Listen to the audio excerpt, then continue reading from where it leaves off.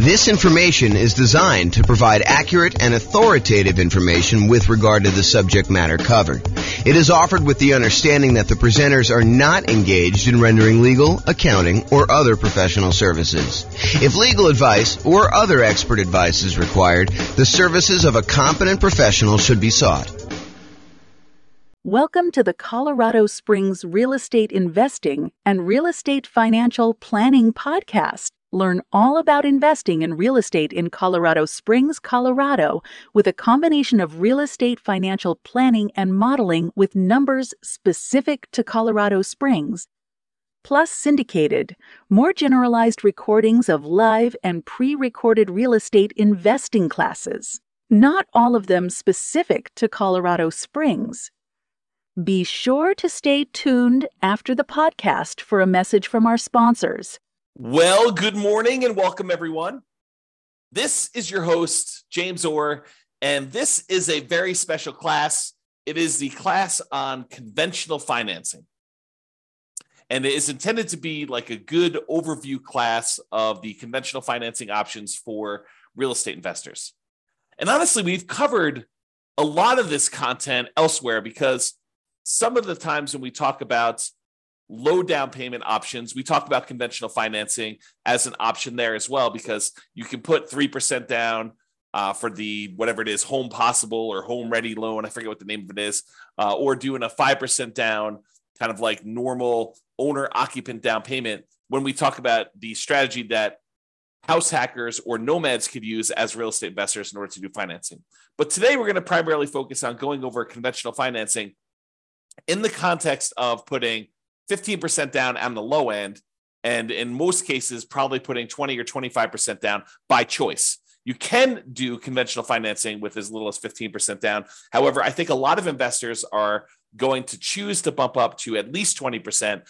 And I think in a lot of cases, which we'll cover in a separate class, you will opt to go from 20% to 25% because the interest rate is going to improve quite a bit.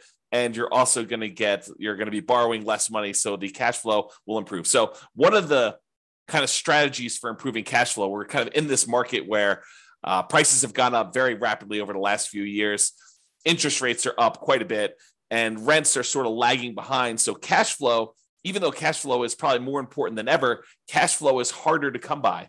And so a lot of you folks are going to decide that it may be better for me to save up to 25% instead of just saving up to 20% so that I can borrow less of an impact from those higher interest rates. And the interest rate does improve when you go from that 20% to that 25%. And it's pretty significant, which will really help improve cash flow on these properties.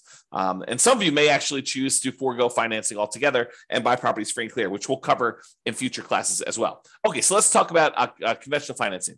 So why conventional financing? Some investors will be obsessed with nothing down options like the USDA or the VA, or doing some type of like really idealistic burst strategy where you can go buy a property at such a deep discount that you can do the work and pull all of your money back out after you have time to refinance it 12 months down the line. Or they'll be obsessed with low down payment options like doing house hacking or the nomad strategy, where you're putting 3% down for conventional financing or 3.5% down for FHA. Maybe you're buying a single family home with FHA or a duplex or a triplex or a fourplex, or maybe you're going to go buy a single family home with 5% down conventional financing. All of those kind of like low down financing options. So there'll be some people that are obsessed with that. And some of you guys will be doing that out of necessity, that you don't have down payments. And I totally understand that. If you're just getting started, and you're trying to kind of amass, if you're familiar with my concept of that first 100K, sometimes you really need to get started and you're willing to take on additional risk by doing some investing with nothing down or low down in order to get into that first property. However, about 1/3 of all real estate transactions are purchased for cash. And here is the latest Redfin data going through, I think pretty much March, if I'm not mistaken. That definitely shows January of 2023 on here, but I believe it's actually just not showing enough granularity for you to see that it's going through to March. But it shows you what percentage. And so you could see going all the way back to 2011, which at this point is 12 years ago, you could see that it kind of fluctuates. The share of U.S. homes purchased with cash. And so you can see that, it's just over 30% there. We kind of peaked out at whatever this is, 37% or so in the 2013 sort of era. And you can see that there's, a little bit of movement here, but the low was about 20% of properties being purchased with cash. And that was in April of 2020, which when interest rates were really, really, really low, right after COVID, it doesn't surprise me that a lot of people decided to finance properties then. When you can get a 3% interest rate on buying an investment property or a 3% interest rate buying an owner-occupant or lower than that if you're buying an owner-occupant, I think we were seeing really, really low around that time. It wouldn't surprise me that cash purchases were at all-time low. But now we've kind of had interest rates kind of creeping up, and the number of properties or percentage of properties that are purchased all cash is pushing whatever this is, 32% or so. And that is a local high. We're basically, for the last 9 years, that is the highest we've seen all cash purchases, which if you ever see me do my presentation on how much longer it takes to achieve financial independence, if you wait that really, really, really long time to save up enough money to buy a property all cash, then you buy that property all cash and you save up to buy the next one all cash. And you kind of do that as your strategy to acquire rental properties as quickly as you can, even though it seems like it's really, really long.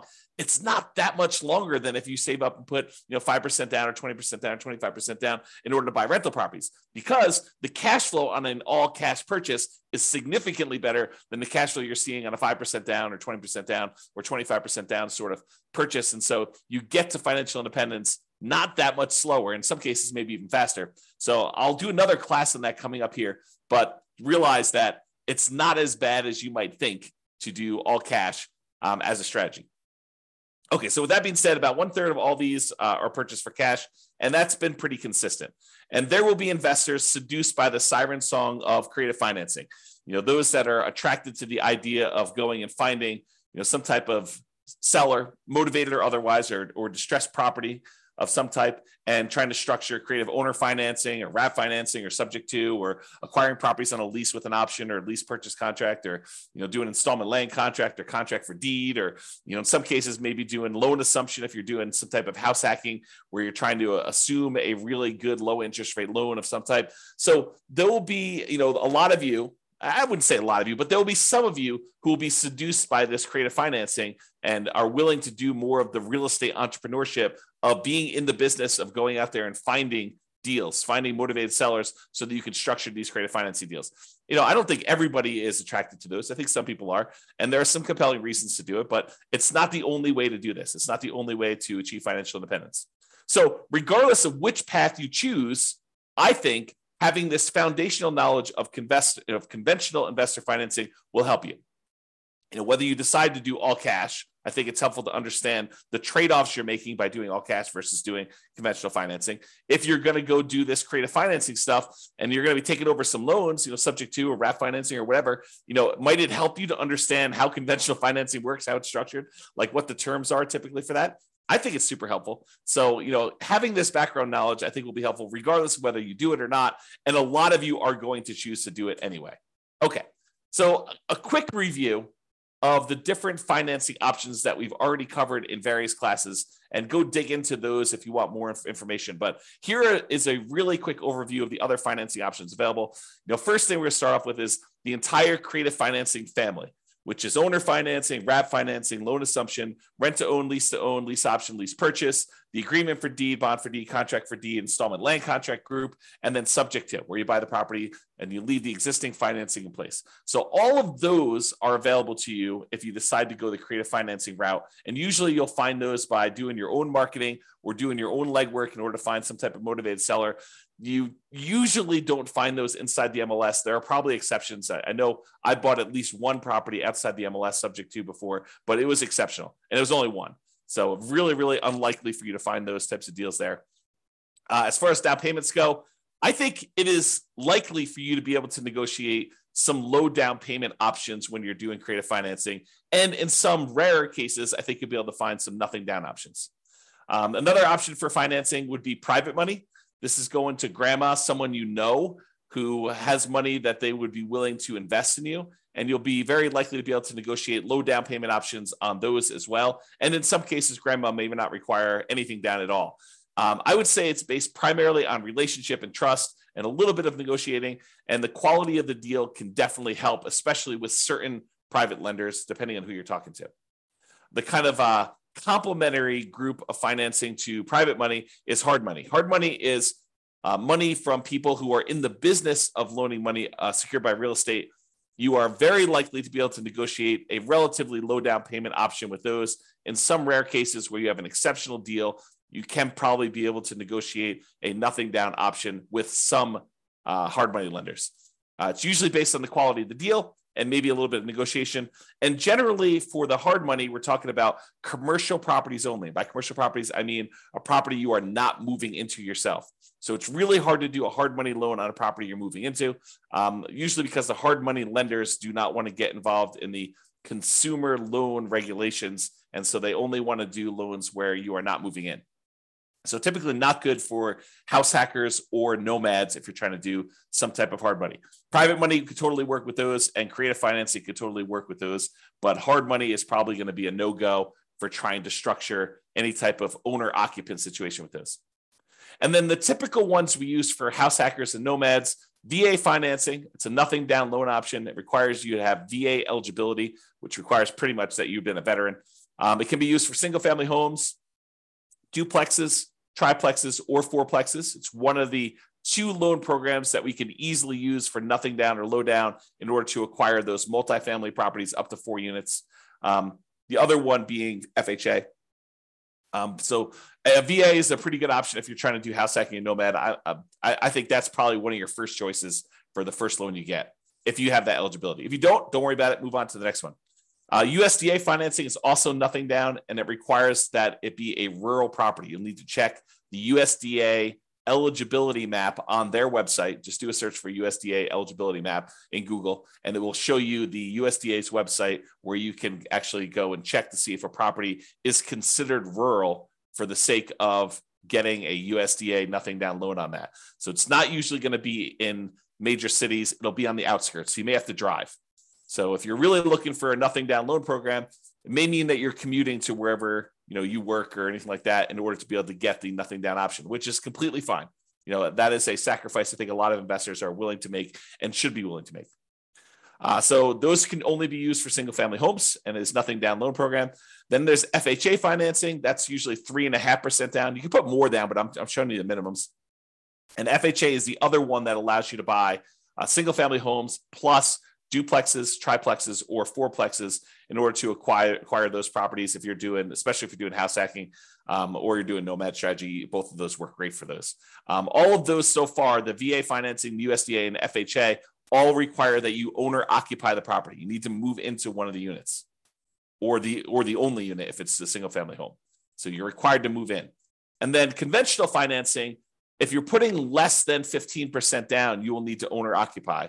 If you're putting more than 15% down and you're getting a non-owner occupant loan, you can buy those without moving into them. And so a lot of real estate investors are going to be using conventional loans to buy their non-owner occupants investor loan type properties where they're not required to move in. Now, if you do move in, you can get owner occupant financing, which has much better interest rates, and you could do as low as 3% down or doing more commonly the 5% down conventional financing program to do that. And it's usually only for single family homes unless you get up to a much higher down payment for those. All right. And then usually there's in some markets, there is down payment assistance available, and that is often combined with FHA.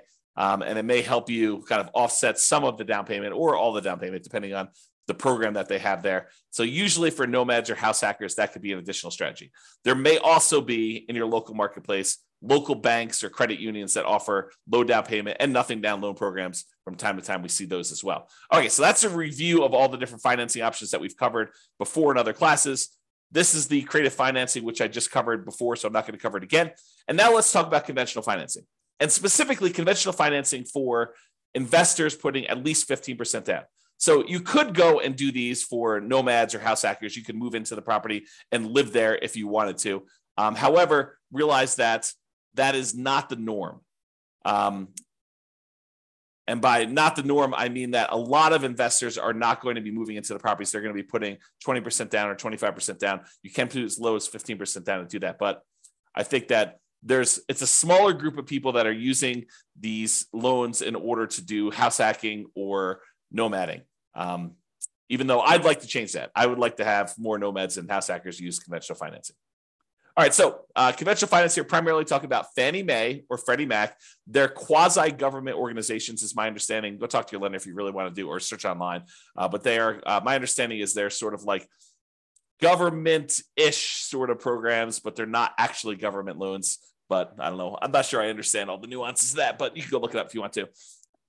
We typically use fixed interest rates when we do these.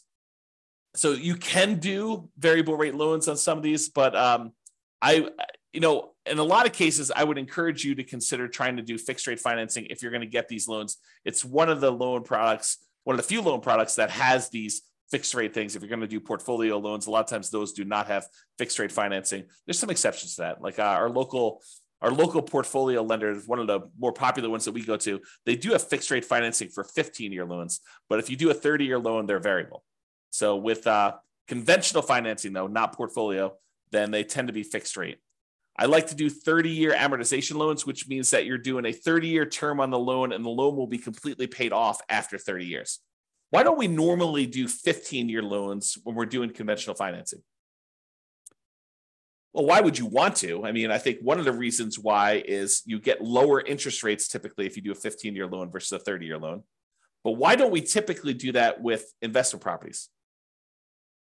I think one of the big reasons why investors would not choose 15-year loans when doing conventional is the payment is going to be so much higher that it's going to have pretty significantly worse cash flow because you have to pay off the entire balance of the loan over that 15-year period.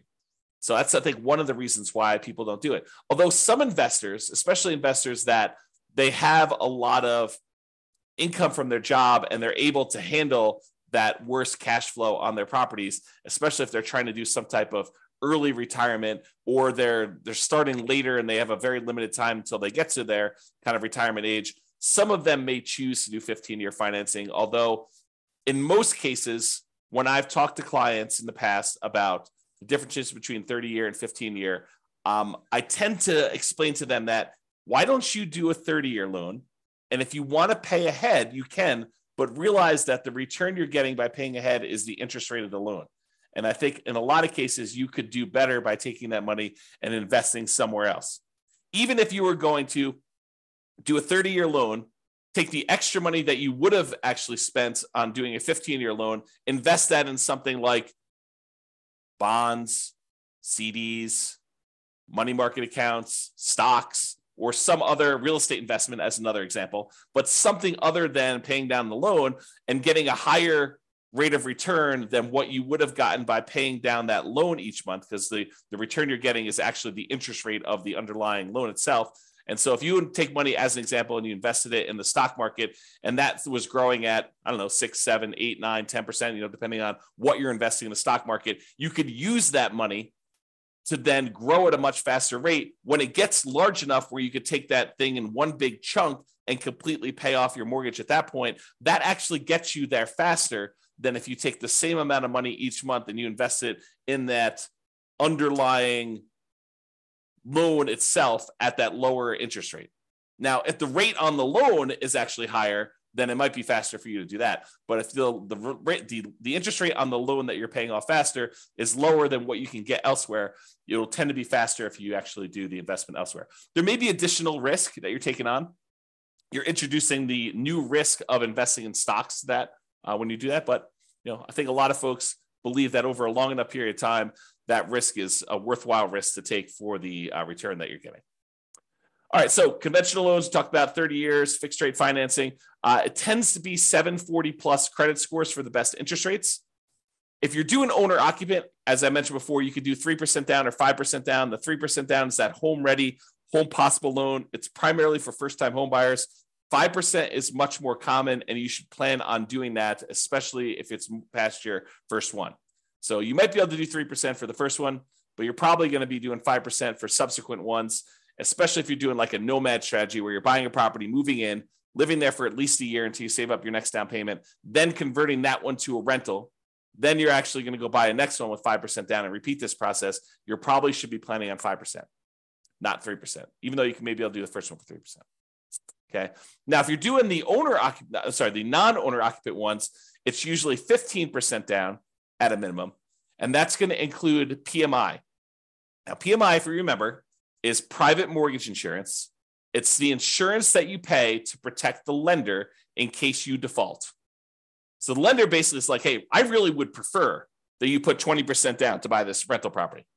However, you seem insistent on wanting to put 15% down. So I'll tell you what, I will make you a loan with allowing you to put 15% down. It's going to be a slightly higher interest rate. And I want you to go to this third party and pay them to protect me in case you default.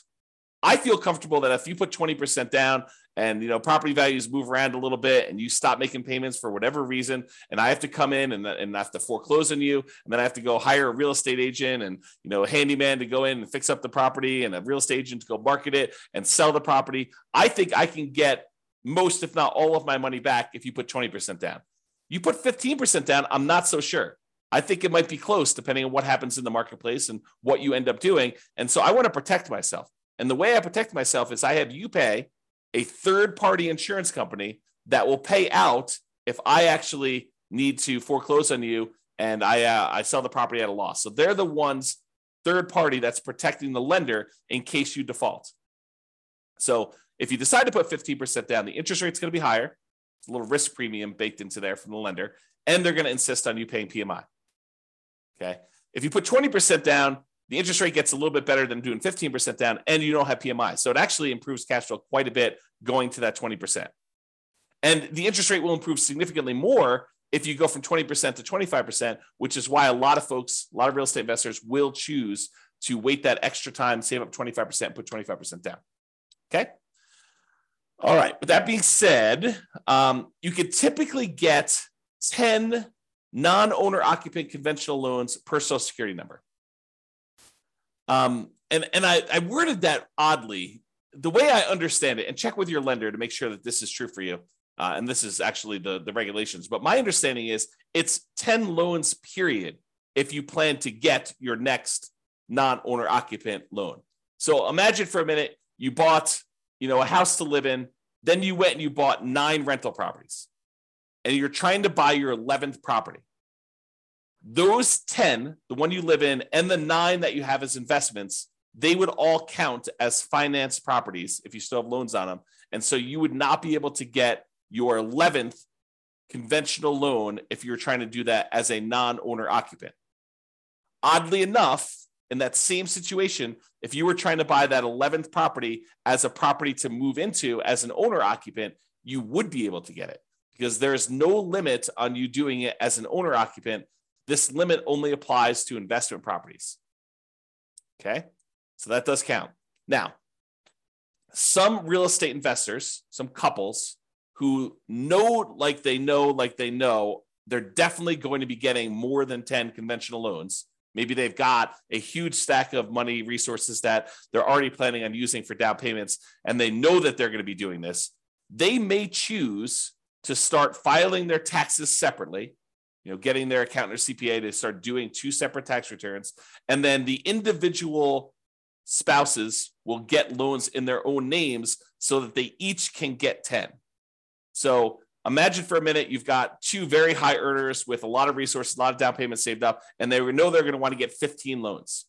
Well, what they might do is tell their CPA to start separating their tax returns and then have one of them qualify for a loan and their Social Security number with their own tax return, and have the other one get another property in their own name, their own loan with their own Social Security number on their own tax return. And then you can get 10 each. Okay. Now, talk to your lender if you plan on doing this. Don't say to them, James told me I can do this. You want to make sure that the lender you're using and the underwriter they're using is going to say, yes, that is how I'm interpreting the regulations and the guidelines. And yes, that would work for us in our kind of like loan situation. So before you go through all this extra work of doing that, realize that's there. Now, if you're not going to get more than 10 conventional loans, you don't need to worry about this. Or if you're going to do some type of like nomad strategy where you're buying properties and you're always doing an owner occupant, it doesn't matter either. Just realize that it could come into play if you're trying to get a lot of loans and you've got a lot of resources to do that. in order to kind of get these things there. Okay. Typically, you'd add 5% down payment if you're doing multifamily. I will show you the down payment chart here in a second.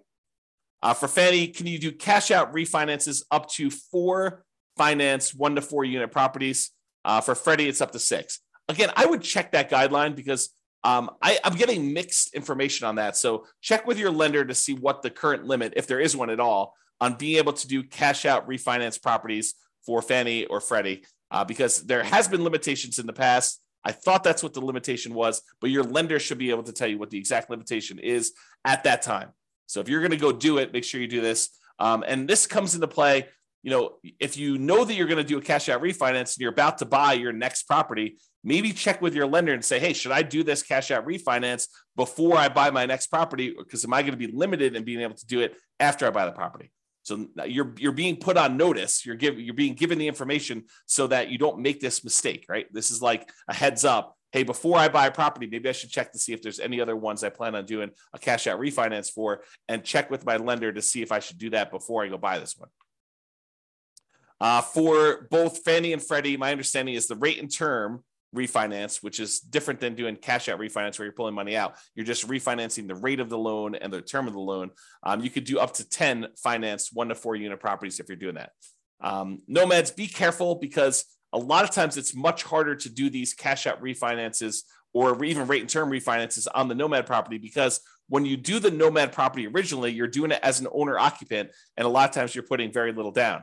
Well, realize you got to wait until you have significant amounts of equity in your property. And when you go to do your rate and term refi, you're now refining it usually as a non-owner occupant, as an investor, and you get an interest rate hit on that as well. So a lot of times we're doing these loans on Nomad properties with the intention of holding on to them for a very long period of time, or paying them off very strategically. And we're not doing a lot of rate and term refinances on Nomad properties in particular.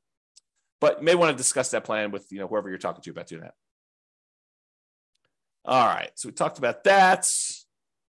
Seller concessions. So when you get a seller to contribute some money towards your closing costs, when you're negotiating your offer to buy the property, it's usually written when you make your offer to buy the property as to how much they're contributing towards seller concessions. And it's really a discount to them, right? You're really getting the property at a discount of whatever they're deciding to do in seller concessions. It's like they're netting that much less. So if you ask them for 2% in seller concessions, realize you're asking them for a 2% discount. So you may want to think about that when you're doing that. So when you're doing these loans, though, the maximum seller concessions you can get for doing these conventional loans varies between 2% and 9%. It's usually 6% with 20% down, or 2% for the non-owner occupant loans if you're going to do that. So 6% down with 6% seller concessions, 20% down owner occupant, or 2% for non-owner occupant. There's a separate chart for doing that. I don't know if it's on the next slide or not. I think there's a separate chart in the underwriting guidelines, or talk to your lender. Your lender can give you that. The most common conventional loan is the 20% down. It's for investors. So that's probably the most common one to do if you're doing investor loans, putting 20% down. You can do 15% down, but realize you're going to pay a penalty for that. I think we talked about that before. All right, so let's talk a little bit about the desktop underwriting version 11.0 standard eligibility requirements for conventional financing. And this just walks you through. This is directly from the underwriting guidelines. You can look this up online, look up Fannie Mae underwriting guidelines or selling guidelines, or the Freddie Mac underwriting guidelines, and you'll see different charts for different situations. I just pulled out one of them for probably more common, or call your lender and actually get your lender to walk you through what your situation is here. But they're usually using something like this. So there's a section here for principal residence. We covered that in a previous class. I'm not going to cover that today. There's a whole section here on doing second homes, which is a little bit different. Usually it's about 10% down for doing those on a purchase. And then you have this whole section for investment properties. So if you're buying a single unit, not a duplex, triplex, or fourplex, you could do as little as 85% down. 85% loan to value, 15% down for a fixed rate mortgage and adjustable rate mortgage. So you can get both of those options with a single family home. If you're doing a duplex, triplex, or fourplex, they require 25% down. That's what this is showing here. Okay. So that's the kind of like lowest down payment Maximum loan to value is another way of saying that for doing that. And this shows you the limited cash out refinance for 1 to 4 units. You can only go up to 75% loan to value for doing cash out or doing limited cash out refinances. For cash out refinance, like the full version, you can only go up to 75% loan to value for a single family home. If you've got a duplex, triplex, or fourplex, you can only go up to 70% loan to value for those. So those are the limitations there. All right. So in conclusion, there are several financing options, including nothing down and low down options, which we've covered a little bit today, but mostly in the previous classes where we had the nothing down loan options or the low down loan options. And despite investors obsessing about nothing down, low down, and creative financing, about 1/3 of all transactions are cash. And many of the other ones remaining are going to be conventional financing. I think having a really good working knowledge of conventional financing is foundational and will serve you regardless of what type of financing you opt to utilize, especially if you're going to do conventional financing. So that's all I got for you today. I hope that was helpful. Just kind of a good kind of like conventional financing primer or conventional financing 101 to give you an overview of how conventional financing works and kind of where it fits into the overall financing picture. This has been James Orr. Hope you have a great day. Bye-bye for now. With home prices up, mortgage interest rates up, and rents up, but not quite enough to counteract the higher prices and interest rates, cash flow on rental properties in Colorado Springs is harder than ever. Book a call with the Real Estate Financial Planner to apply our proprietary 88 strategies to improve cash flow on your rentals. See the show notes for a link to schedule your call and improve your cash flow today. If you're a real estate agent, lender, or professional in Colorado Springs that wants to help our real estate investor listeners, consider reaching out to learn about collaboration opportunities with this podcast. We'd love to add more value to our listeners by having you assist our investors buy, sell, and finance their real estate investments. See the show notes to schedule a call to discuss collaboration opportunities